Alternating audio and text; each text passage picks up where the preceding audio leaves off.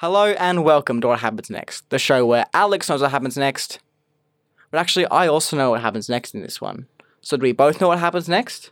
But we are talking about the future, so maybe none of us knows what happens next, because how can we possibly know what's happening in the future? I mean, we can talk about, the metaphysics of the universe and whether we do control our own destinies, and how much control, in fact, we do have over Welcome to our own season 2, everyone! Yay! But like most things, I'm probably going to be better at this than you. Grab the beers, head to your nans, and have a great time. Snakes are just tails. They actually fell off bigger animals. Okay, how many times are you hit on me? Oh, look, frequently. Sally's very impressed. Is she awesome? If not, we can hypnotise her. He's a monkey playing with a soundboard at the moment. So. Oh, I don't know how to read. Why do you think we're doing a podcast? Exactly. We're back with another episode of What Happens Next in Season 2. Jacob, we are changing up the structure this season. We're normally used to playing it like I will come in with a situation and you will know nothing. This season, we're going to have a little bit more discussion going into it so we know what we're talking about and try and decide on the future of the human race on these very important issues. I mean, we could say it was because... you wanted to be a bit more democratic and you didn't want to play puppet master all the time and feel your god complex. But I think the real reason is because you ran out of ideas. Yes. Yeah. It's the second one too. The first one too. But yes, I did also run out of ideas. Yeah. We're going to cover a big one this week. I think one of the... would you call it the problem of our generation? I would. In fact, you put it quite well. Well, I was just wondering. Actually, the problem of all subsequent generations as well, really. Well, I mean, we started it, they're going to finish it. Yeah, and but, by we started it you don't like know 2 generations that, ago. You don't know that yet, though, right? Because, Again, we could talk about the metaphysics of society. but for instance, in 50 years' time, if there's a nuclear war, I feel like that's going to be a bigger problem of their generation, more so than whether or not the sea levels are an extra 30 centimetres higher. We can say with more certainty that is the problem of our generation. Yeah.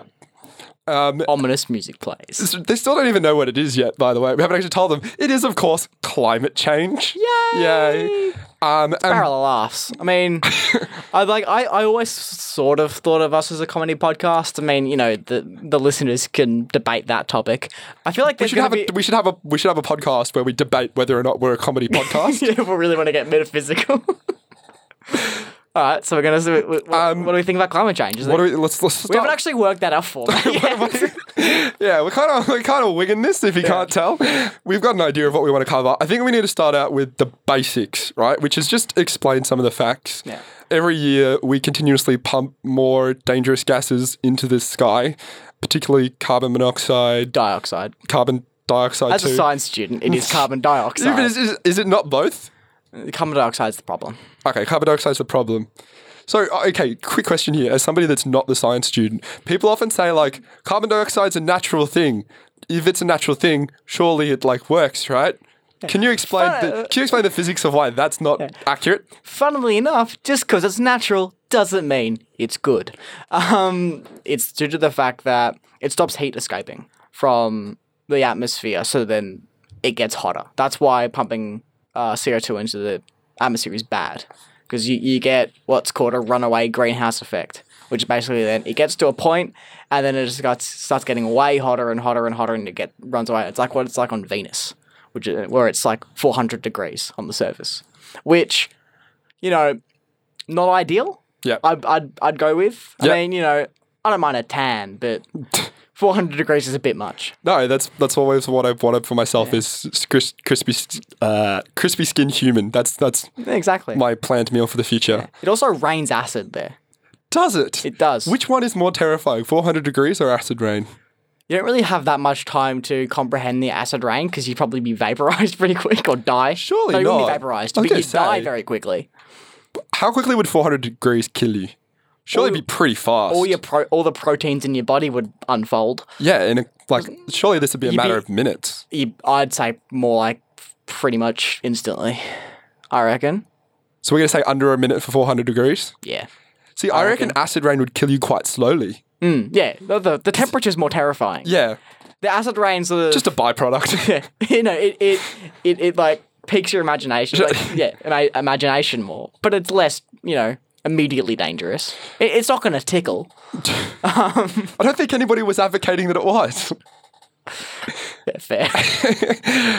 So we're talking about climate change. We need to discuss the realities of what is natural in terms of cycles, I think, so to speak, and what isn't. Is because many of the arguments regarding climate change is, first of all, we're going to completely dismiss the people that say that there is no change in the climate, right? Yes. Because there factually is. Yeah. Beyond any reasonable doubt. Yes. Right? It has gotten hotter. It definitely has gotten hotter. Oh, but it snows somewhere else. No, not how it works. What you can debate to a certain extent over is what has made it hotter, right? Is it man-made?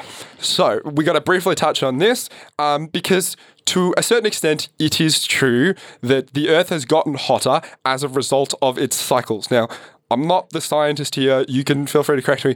But I have a rough understanding that the Earth goes through periods of where it's warmer and colder. Think of like the Ice Age and stuff as like one of the colder periods.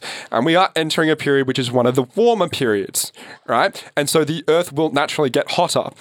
But as from my understanding, we have also done so many things that are going to make it considerably hotter than it ever should have been as a result of one of these cycles. I think it's more we accelerate it.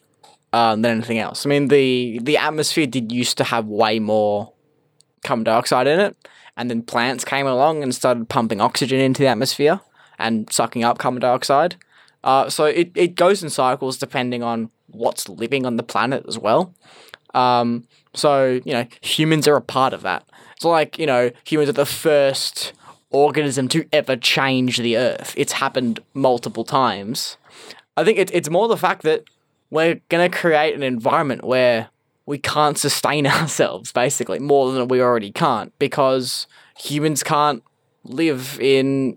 It's not more that humans can't live, but we won't be able to grow food and stuff. There's going to be massive food shortages and stuff, and fires and all that sort of stuff. It's going to become a less habitable world for us until we evolve more or something else evolves more. But it's not in our control, and it's not going to happen quickly. So yeah, it changes and goes in cycles, but we're definitely accelerating it. Yeah, and I think you're absolutely right. Whilst we're not the first species to ever have affected the cycles of the planet and etc., but I think we are the first one that we're aware of, at least, with the level of consciousness to be able to be aware of what we're doing. Oh, absolutely. And therefore actually make decisions as to what we want to do. Yeah.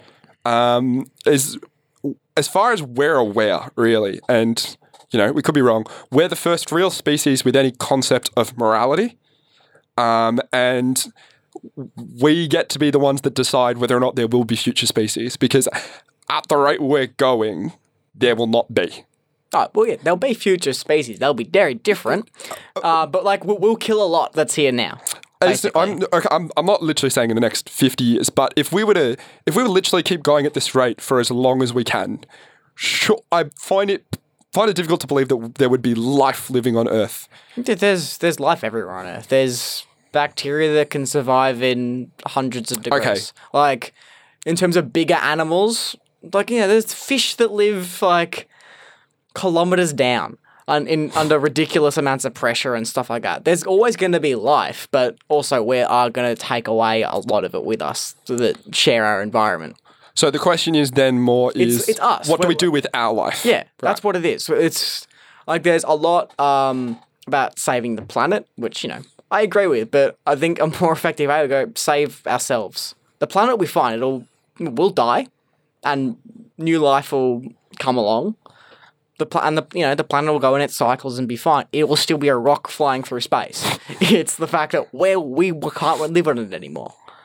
So yeah, it's more about, do we want to survive? Do we want the generations going forward to have a chance of surviving? So if that's what we want, right? I feel like that's a pretty. I'm for that. I'm pro survival. Feel like that's a pretty standard bar that everyone can agree to, that we are all in fact pro-survival. How do we do that? Because we have this so ingrained in our society, the pumping out of carbon dioxide. Literally, we do it. Like, aside from all of everything else, in the world where all the different carbon emissions and cows, and we'll get into all of those things as well. We as humans, by existing, are contributing. Yeah, exactly. So how do we make this better and yet still continue to live? Well, as a side student, I can tell you that plants do the opposite process to us. They use carbon dioxide and water to make energy through photosynthesis. So I know that. Yeah. I did year 8 science. I know that. So my solution, and it might be a bit drastic, but everyone could just carry a tree around in front of their face, and then it literally sucks up all of the carbon dioxide we're giving off. Or just plant a tree on top of the like coal mining places. This is foolproof. One of my favorite things I've seen is have you seen an episode of Top Gear where they make cars out of like mud and stuff? No, not just that. There's one where they attach a greenhouse to the end of the exhaust of a car so that all of the carbon emissions going into the greenhouse then get converted back into oxygen to try and make the car carbon neutral. Believe it or not quite how science works, but a promising start. Yeah. Obviously, there's things that people can do, recycling, turning lights off, trying to like not use as much electricity and stuff. To me, though, I think the biggest problem is the fossil fuel companies, the ones that use coal and oil and stuff like that, to make energy. There was a study that attributed 70% of global carbon emissions to 100 companies in the world. So I think one company, like the Chinese coal companies, 14% of global carbon emissions just by that one sort of, affiliation of company. I think there are a bunch of smaller companies or whatever. And I think the best way to make dramatic change is to move away from those companies and getting energy in that way. We've got to pump all our money and resources into creating power in a renewable, relatively carbon neutral way. So let's just give everyone a brief explanation of like when we say renewables, what's the difference? What are we talking about here? I think like definition wise, it's like it's not using finite resources. So like, the wind, we're not going to use that up. Yeah. So we have a certain amount of coal in the world. Yeah. A certain amount of oil. A certain amount of oil. All of these things there's literally like, if we did a stock take, we could eventually work out how much we have. Yeah. Right? And we use up a certain amount each day. Things like wind and anything and the solar power would be almost practically impossible that they could ever run dry. Yeah, until the sun burns out, we're going to have solar. And I've got a feeling that's going to outlive us. You'd think so. Yeah. And then the wind is a construct of like air pressure stuff. That'll be fine. You can chuck a couple of fans up. That's not going to stop it. So let's clarify. So we got the idea. We got renewables. What's the difference? If it was this easy, right, it would be great. But we invented the ability to turn oil and coal into power and fuel well before we invented the idea of renewables, right? And so we have so heavily ingrained in our system is the uses of these finite resources. We're going to come to a point where we're going to need to start making some choices, and they're going to be difficult choices because when we look at those decisions, right, the cost in which renewable energy is costing us at the moment is expensive. Right. I just doing my own research. The two most expensive places for energy in the world are Germany and Denmark, of the like actually reasonable sized countries, and both of them are two of the highest leading countries in the world when it comes to producing their own renewable energies. And both of those are, first world countries with high levels of life expectancy and most of the standard of living features, I don't know, that you'd say, that guidelines that show how well a country is doing. So they can afford it. Yeah. The problem is that we also live in a world where we have countries like Somalia. Now, Somalia is more so trying to, deal with wars and things, and drought and poverty, more so than like things such as climate change, because if they have oil, they're going to use it. Yeah. Because it's going to bring some money into their country that they so desperately need when the rest of the world left them behind. Yeah. So what I want to get out of the show, and this is where we're going to break conversation for a brief second just to intersect. This show is going to be a bit different than the way we did it previously, because we really want to delve into what is making these issues so difficult, right? When we look at so many issues in society, so many people would like to look at them through one lens and see a perfect solution. From one perspective, like they don't cross over each other so often. Exactly. Especially when we're talking about money, because as soon as you want to pour money into 8 different things, or, however many different things, it has to come from somewhere. Yep. If Somalia, had massive, had a massive oil reserve they could sell, that would solve some of their problems in terms of housing, and because they've got more money to use, they can put in more, like say housing plans or food plans or all that sort of stuff. But that money's got to come from somewhere, and if they're using oil, they're contributing to climate change. So let's I threw Somalia out of nowhere before, but let's take a real world example where this is an ever-present reality.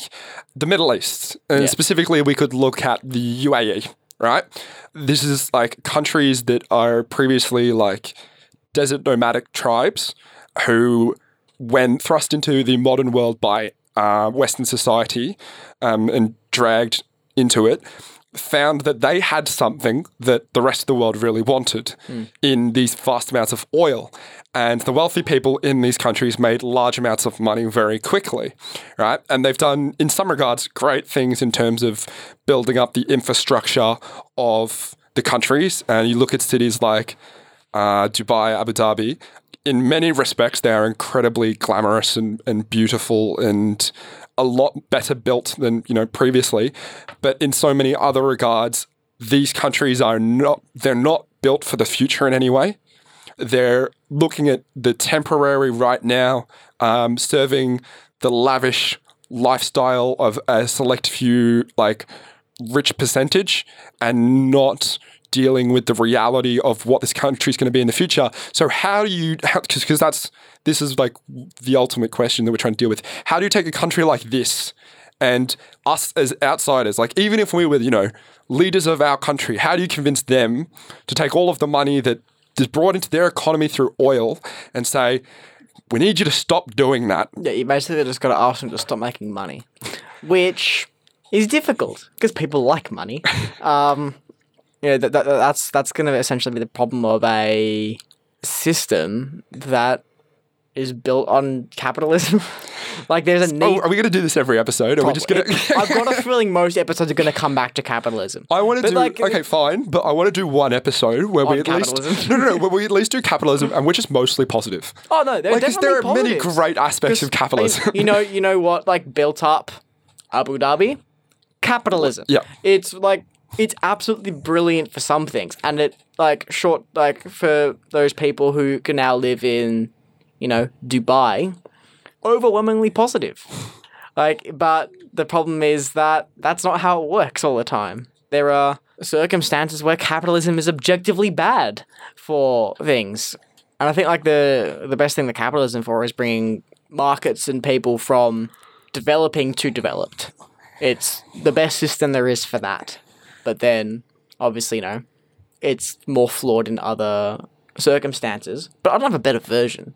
Because that's the thing. That's the challenge of this show. Is let's talk about it. How do we make a system in the future where country like the UAE can still profit off the assets that they have? Is other countries profit off? I don't know. Brazil profits of their ability to produce cocoa beans, right? And all the chocolate that goes in the world. How do we allow them to profit off the assets that they have without killing the world at the same time? Because we do put certain restrictions in for other things. For instance, they quite often flaunt the rules, but the Japanese aren't allowed to hunt whales to a certain extent. And in many other animals in the world, you often look at the safari, there are restrictions around there. You can't just even if it's your own livestock, like even if it's the right of your own land or international, your own waters, you can't just destroy the earth as much as you want. Yeah. So can we start enforcing regulations against countries like the UAE and Saudi Arabia and say, this is the amount of oil that you can take out? Because we need some for the future, step one. And two, you're killing us with the amount you're overdoing right now. Yeah. I think the reality is it's going to have to just be incentivizing using renewable energy. So by either taxing the living shit out of energy that is oil-based and making renewable energy very, very cheap in terms of energy usage. In terms of countries using their resources, it's probably more difficult because, it's much harder to regulate another country. But it's like, I can't really think of a way apart from, hey, we'll pay you a lot of money not to use that. So that's the question. Is it the responsibility of the more wealthy countries like Australia to take a country like the UAE and says... Well, they're way more wealthy than Australia. No, but I mean in like if oil was valueless, they would be considerably less wealthy. Yeah. Put it that way. Is it our responsibility to incentivize them to buy into renewable energy, or do we just have to wait for them to do it themselves? Or should we be stopping them by force and intervening and saying, you're killing this planet for all of us and you don't get a say in it anymore? I don't know. Okay, so... That's the problem. Like, no, sure, we can, you can ask them and go, okay, we'll incentivize this and, we'll give you bonuses for that and stuff. But, like, I guess the real one is you just don't buy it. They're selling oil. You stop buying that oil, it becomes less valuable. They'll still be using the oil themselves, though. Yes, but the reason they are rich is because they sell it to other places. So if everyone just stops buying that oil, then it becomes a much less valuable resource. The key to that is the word everyone. Is that if somebody breaks that pact, and if Costa Rica breaks that pact, it's probably not the end of the world. But if Russia or China breaks that pact and says, hey, see, now that nobody else is buying from you, would you mind selling it to us at a cheaper rate? Then suddenly we're right back to square one again. I disagree. Because in terms of the problem with climate change is the volume that we're using. So, even if Russia goes, yeah, we're gonna buy it cheap, China, America, Australia, Europe, like South America, all these other countries still aren't using it, which is beneficial. It'd be better if no one was buying it, but it's still a beneficial circumstance to be in if only one country is. Okay, so let's take two quite similar countries in this case, Western countries in Australia and the US. If you look at it right now, 15% of the US's energy is renewable, right? How do we go from that transition from 15% to 100% when we're saying no to Saudi Arabia, the UAE? Even the US now produces so much of their own oil. They've got so many fields themselves now, and if they've reopened so many coal mines, how do they go from 15% to 100% without spending literally like their budgets? Yeah, that's a problem. I think it needs to be prioritized. I mean, obviously, it's not going to be like, all right, tomorrow we're turning off coal. Like, you gotta invest in enough renewable energy sources and also storage, because I think that is one of the bigger drawbacks of renewable energy is it's night half the time.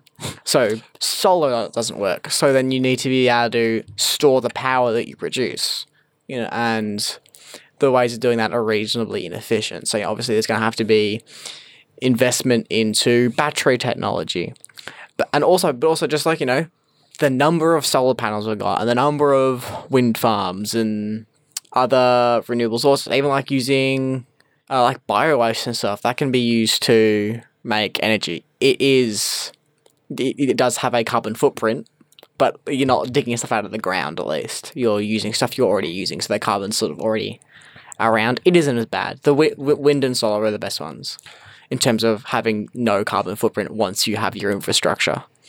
You just got to make that financially worthwhile for companies to do. So let's talk about that. Based on my research and the impression you've given me just then, a lot of the problems with the expenses of this is going to be the investment into infrastructure, because we already have coal mines and oil rigs and everything. We don't have all of these solar farms and batteries to store all this solar energy, right?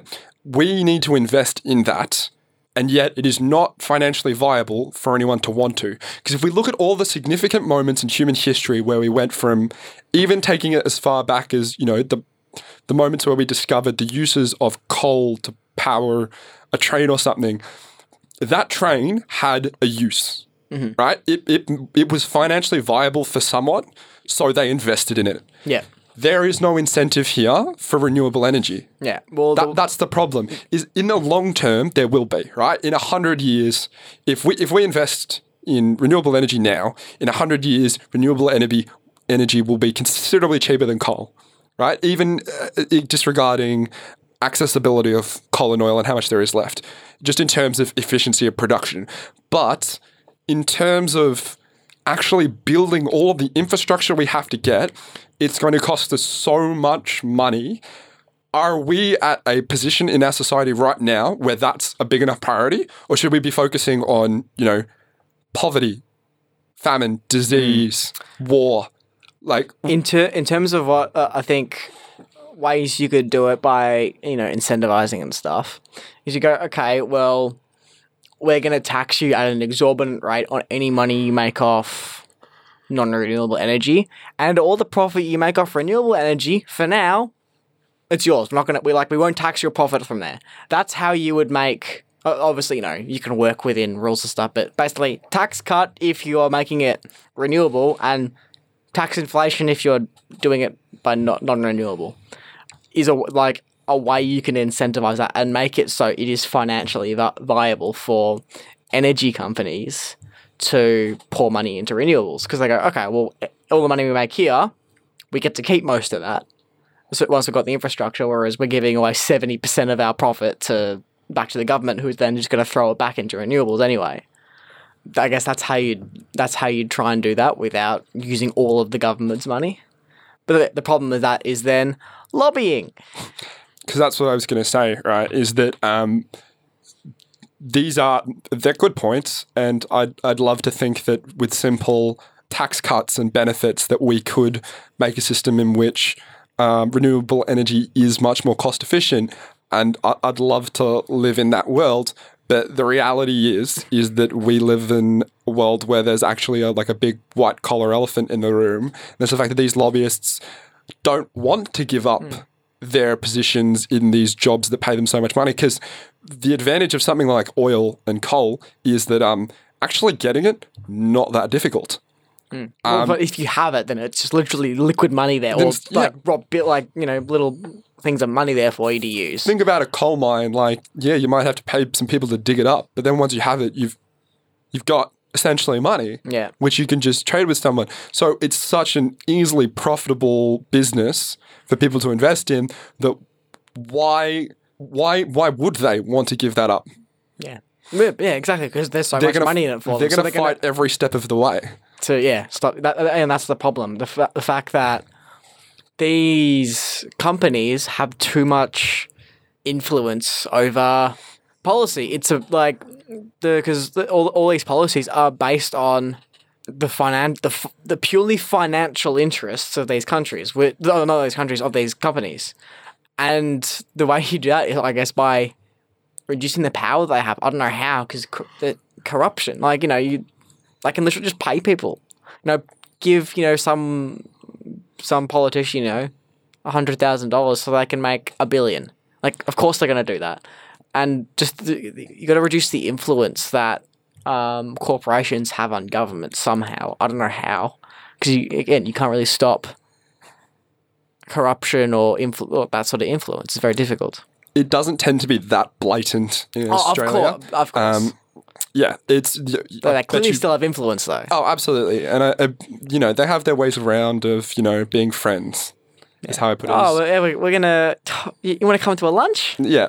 With caviar and champagne and all the sort of If Yeah, you hear all the stories. You do me a favor, I'll do you one. It's all that kind of stuff. Yeah, we'll fund some of your. We will give you a lot of campaign donations if you like our things that help us. Like, yeah, it's all that kind of stuff.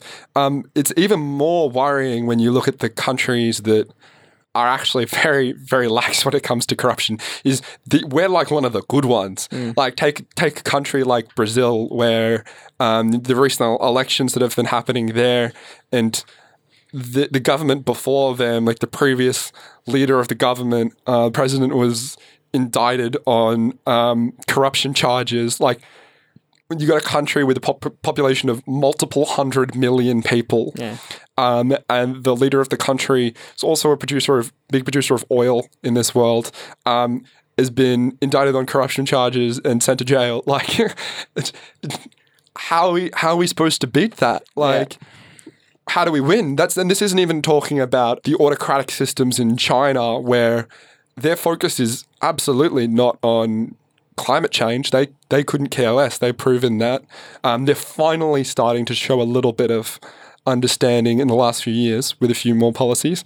But how do we fight against these other nations? We only have control over ourselves. Yeah. We can do the best we can with us. And even then, we've proven that that's not perfect. How do we fight against them and convince them that they need to join the fight? Convince them that our priorities are the right ones. Like, again, that's the problem. You know, you can argue the merit of all these points, but if someone's priority is money over the environment, what are you going to do? Like, that's at the end of the day, there isn't actually a heck of a lot apart from violent takeovers that you can do. Or you know, you scratch our back, we'll scratch yours in different areas. Like, we'll give you this free shit if you stop, if you know, you start investing in renewables or something like that. Like, there's obviously diplomatic ways to do it. How effective they will be, I don't know.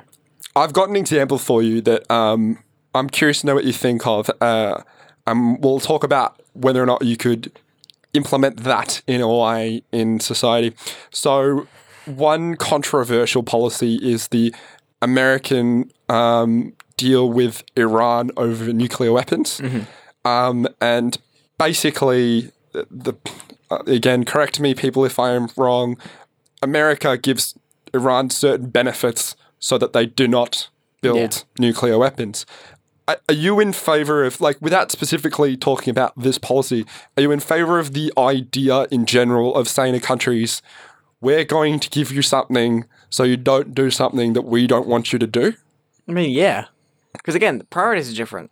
So is that any different to negotiating with terrorists? Like, in the sense that, is this just a hostage crisis that we are being held over? If we start giving in demands, and because it's easy when it's like one country, right? Is that not many countries have access to nuclear weapons. And we can say to them, right, you know, there might be 3 countries in the world that are close. We can morally convince 2 of them that they should stop now, and the other one we will monetarily buy out from doing it, right? Almost every country in the world has some access to oil or coal, obviously to different amounts.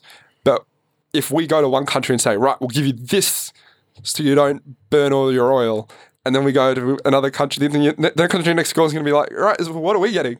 Again, it's sort of thing like I feel like I come to this a lot. If I had the solution, it probably would have been fixed a while ago. if I could think of it in an afternoon. That's the complexity of, like, all politics, let alone global politics.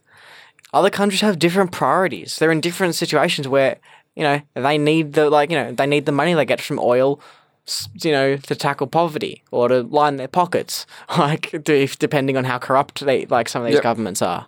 But again, you get to the priorities of these politicians. You know, are they actually doing it for the benefit of the people they're meant to be representing, or are they doing it for money or for fame or, you know, for whatever reasons? Whatever Donald Trump's reason is, God knows. Let's not go there. Way too much of a rabbit hole.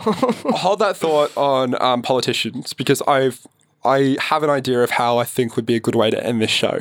The show in general, not specifically this Killing episode. one of the hosts? What?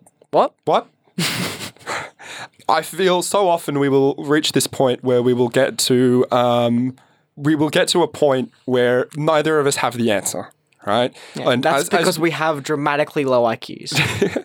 As you said earlier, if we were able to conceive the answer in an afternoon sitting in a studio, somebody would have done it a long time ago. Yeah. So it would be very easy for this show every week to just become depressing as all hell at the end, as we realize, that's right, we don't have any influence on the world as good as can. So...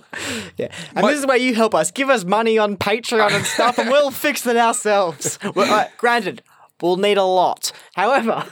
So why don't we at the end of every show, like, wrap up the topic by discussing just a few practical ideas of...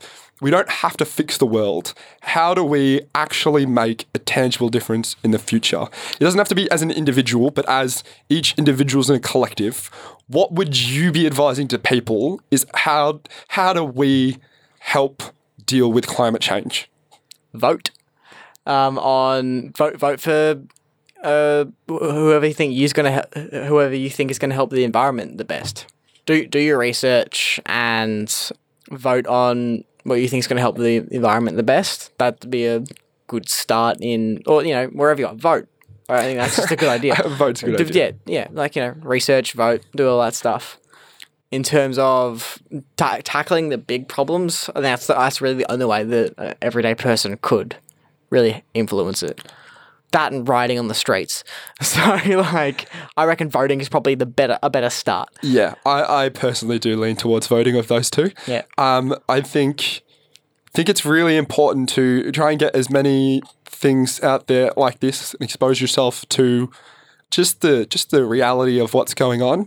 And obviously, we're not the qualified experts, and definitely do actual research. Yes, yeah. So we're a great conversation starter, but listen to people that have the actual stats to support it and what's the reality for the future, and decide, right, how important is this to me? How much do I care about this? Because you might look at your situation right now and say, okay, I'm a coal miner in America who, if I vote for the Democratic candidate, there's a very good chance he might shut down the coal mine and I might lose my job, right? That's perfectly understandable. I totally get the logic that you are using in those circumstances. It's about looking at your position, where you're at in the world, and saying, what actually works for me? Because as somebody who's not, directly related to those industries and believes that we can do this, admittedly slowly, but we can do this, I value climate change is quite important, because when we talk about some of those long-term effects that we've discussed over the show, and many more which we haven't, I don't want to live to see that world. Yeah. And if we can do as much as we can to avoid that, then I'm on board with that policy. So I completely agree with you. Go read up on what all of the candidates are saying for whoever's running for your government. And if you're in a dictatorship, throw a revolution. Yeah. Yeah. That's when riding in the streets is more encouraged. Yeah. We didn't condone it, but you didn't hear it here first. Let's just say that. Yeah. Look, if the only reason someone's riding is because of us, I think that's on them. I think that person needs to get a life. Yeah. Fair. No, so I'm pretty happy with that. You happy? Mm-hmm. Well, not with the global situation. Oh, I thought you were going to say not with the riots. I'm pretty happy with the riots. Yeah. Yeah. We can start something.